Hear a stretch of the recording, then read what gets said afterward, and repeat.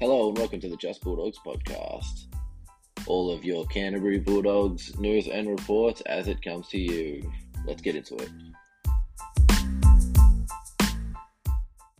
Hey everyone, welcome back. This week the Bulldogs played against the Newcastle Knights, going down a whopping 66-0. Very disappointing game, this one. Very poor from just about every single Bulldog player across the park. Going through the tries scored, it's pretty much every single Newcastle player, so won't worry about that. But we'll get straight into some of the player efforts in this one, looking into what we could do moving forward. Very disappointing just about from every player on the field. There's nobody that really should be very happy about the way that they played coming out of this one.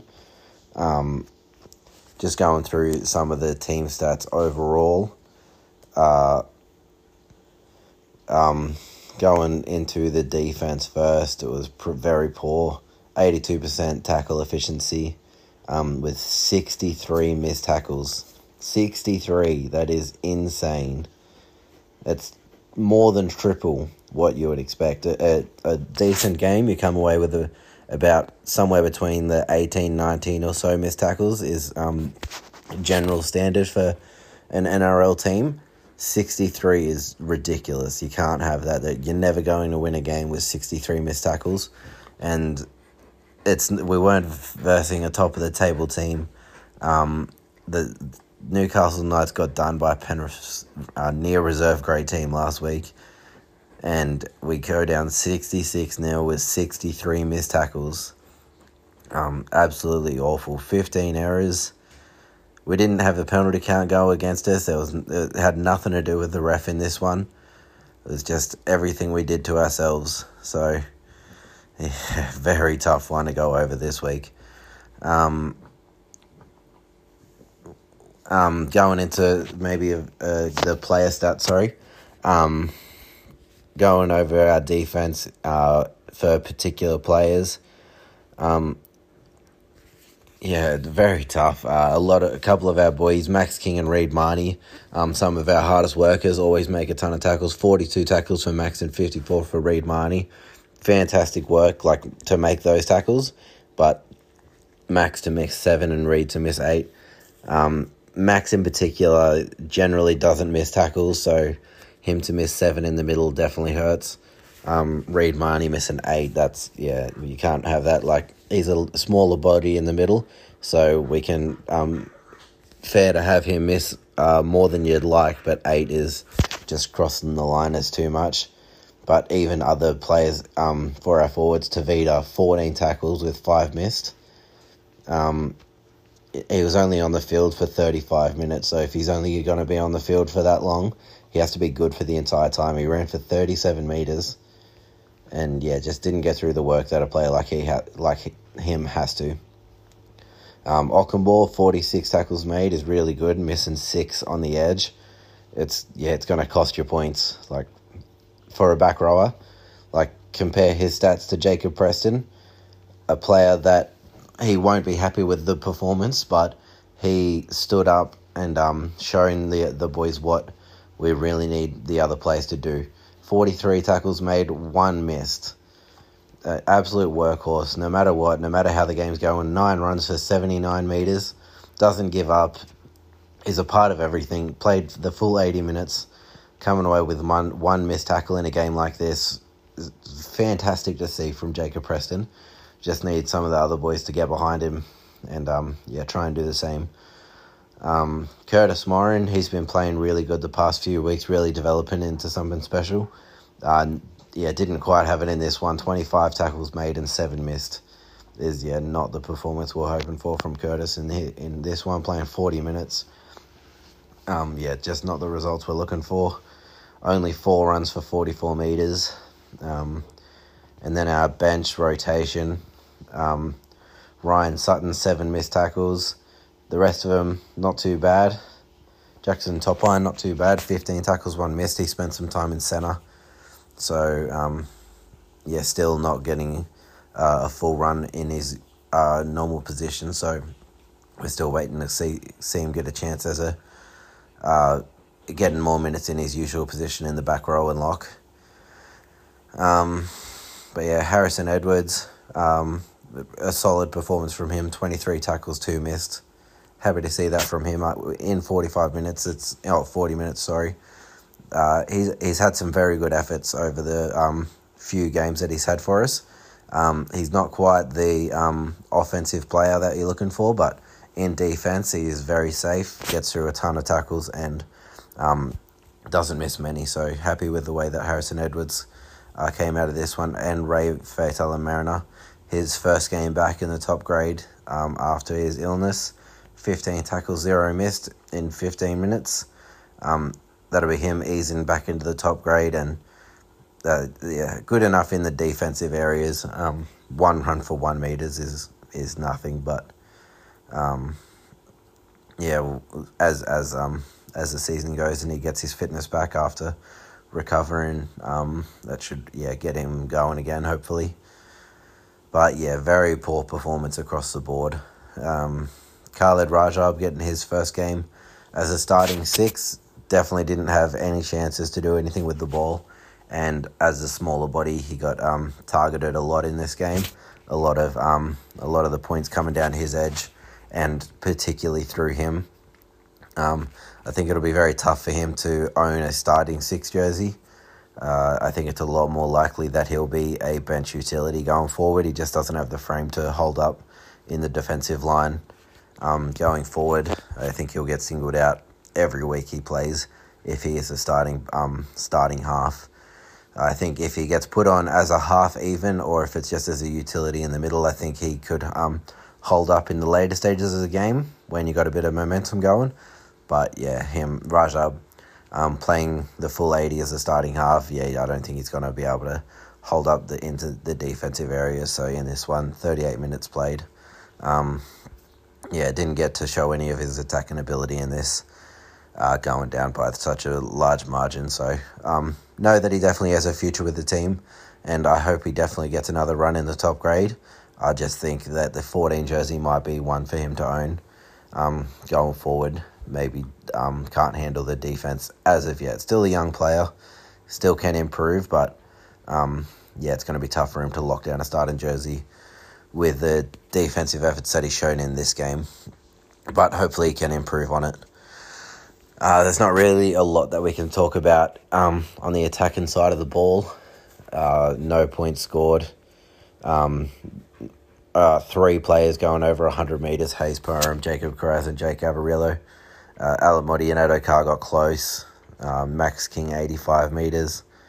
And Preston getting 79, but not a lot doing there. Pretty soft from everyone. Couple of shocking gimme tries. Hayes Perham, the knock-on the kick, took his eyes off the ball. Didn't give up a try in that moment, but gave away the knock-on our try line to give the Knights a try a couple tackles later. And then the Paul Alamoti one on the scrum. Just simple errors that are not giving us a chance to stay in these games. We done well for a large portion of the first half. 24 minutes in, giving up 3 tries. It's not what you want, but it's not unreasonable. It took 34 minutes to get their 4th try. But then straight after that, just poured it on us. And, just completely lost their defense out the window. And it looked like they'd given up just about. Coach Serraldo says every week that he's going to have to shake things up. It hasn't really happened yet. There's been a couple players that have gone in and out of the team, but nobody of consequence. The only rotations have been middle forwards, where the players getting dropped aren't cemented first graders anyway. This week there has to be change. I can't see a way where this team gets named again. Some backs that aren't doing it, some of our forwards. Jaden Ockenbaugh as a starting back rower. I started to like some of the ways he was developing in attack as a solid ball runner and an option in crossfield kicks. But the way that he defends on the field, it doesn't give us a chance to get the ball. Giving up too many line breaks. He has some troubles when he gets to marker. He isn't a good decision maker. I think he could definitely be a good attacking player in the back row, but he really has to prove in the defensive area. So I'd really like to see him drop back down to reserve grade to work on that stuff, because at the moment it's just really putting us in a hole with, yes, defensive liabilities on the field. A player that I really want to see develop in the top grade but isn't quite doing it at the moment, Paul Alamotti. I think he has a big future for the club, and I really hope he re-signs going forward. But right now, it might be a lack of confidence because we've seen him play better earlier in the season.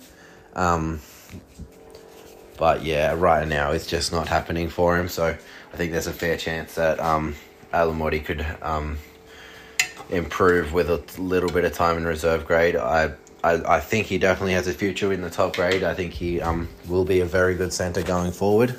But yeah, at the moment it's not happening. So yeah, maybe a couple games in reserve grade just to get his confidence back up.